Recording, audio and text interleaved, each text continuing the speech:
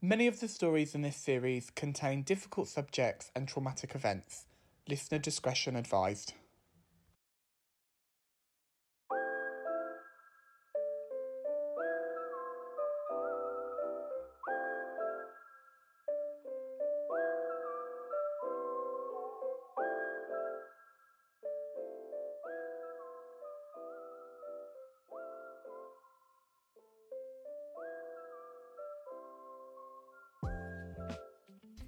Next up, we have Ricardo. Now, working with Ricardo was probably one of the most interesting processes of the whole of the Opal Nights experience. As only being based in the city for about 3 months prior to taking part, I have to really honour and credit Ricardo for putting himself in a situation whereby the landscape was still kind of relatively unknown for him. Not being able to spend a huge amount of time in the process as well, having started a new job, we always joked about Ricardo being a part-timer of the project. But now, a few months down the line, it's great to see how he's integrated himself into Pompey with ease and grace. Here is Ricardo's story.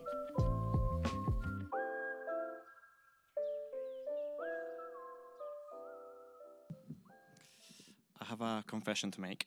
I feel a bit uncomfortable because this armchair is a splitting image of Josh, which I'm sitting on, which makes that slightly weird.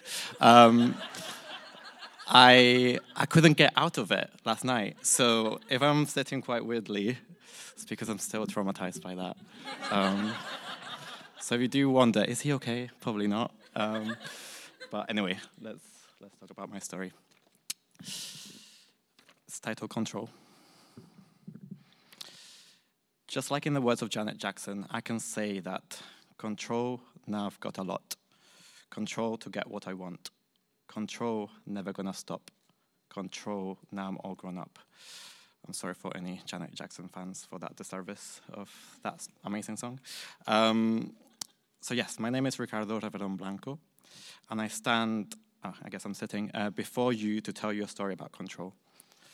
I grew up in a tiny island in the Canary Islands, always wanting to escape.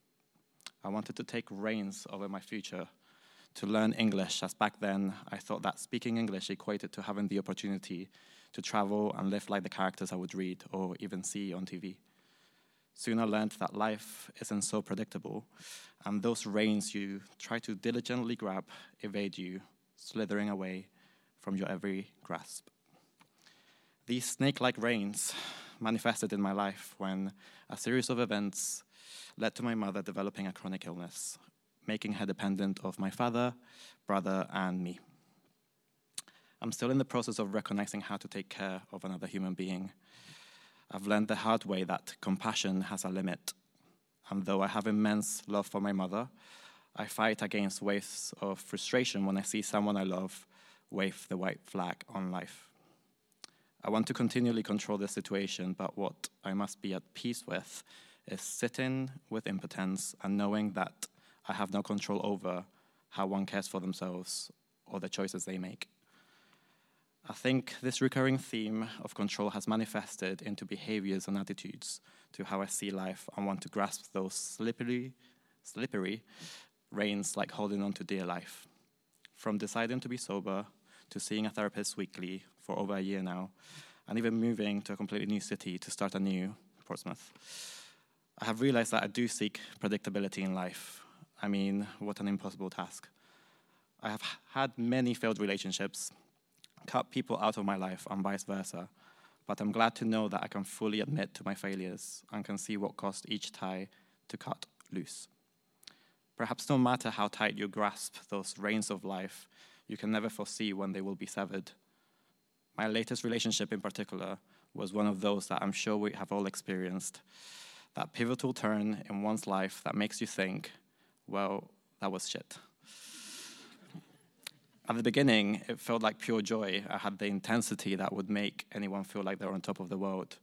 Visions of summery romance, hugs, deep connection, overseen seascapes, dinners, passion, and a false sense of security.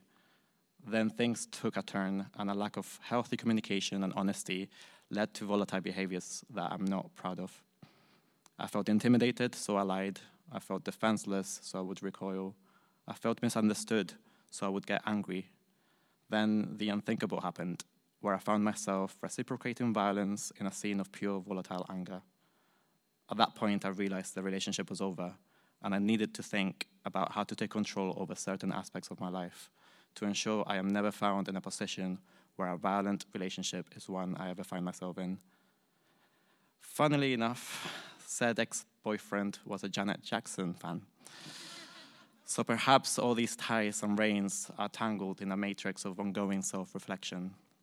However, I'm thankful for it all, as it taught me that having the resilience of holding so tightly and dearly to something, even when all odds were against it, it made me realize that control is not such a beautiful thing after all. And as I stand up here, even though I'm still sitting, clutching this microphone, which I'm not holding, with a tense and engaged core, I think to myself, perhaps the tension of grasping things so abrasively is the thing I must take control over, that in fact I can find space to hold them, but that I should not hold them too tight. Thank you.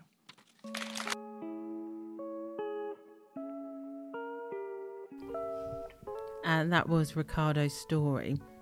As we said, Ricardo really had the hardest job of all the participants. Very much so, yeah. Yeah, only being able to be around for kind of the end section of the rehearsals due to his work commitments.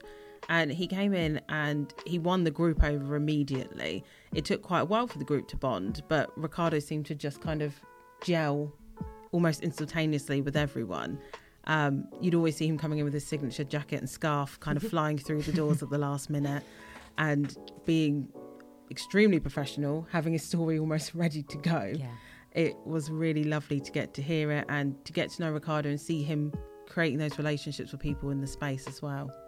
Absolutely. And I think, like you say, landing in a new city and a new job and then throwing yourself into a project like this is something to really admire. And I think it just feels like Ricardo has always belonged in Portsmouth now. And I think that's, credit to his participation and his warmth towards everybody else involved, and also the group as a whole in terms of them being able to welcome anybody into that space and support them. And I think also thank you to the Very Ugly Chair for again helping bond everyone, because Ricardo also hated the chair. So actually, Ricardo didn't say that he hated. I think he did actually. He did say he hated the chair. He did say he hated the chair. Rewrite the narrative on the chair. It was comfy as long as you don't mind like a chair, eating your bum. Let's leave the chair alone. Right? Thank you very much.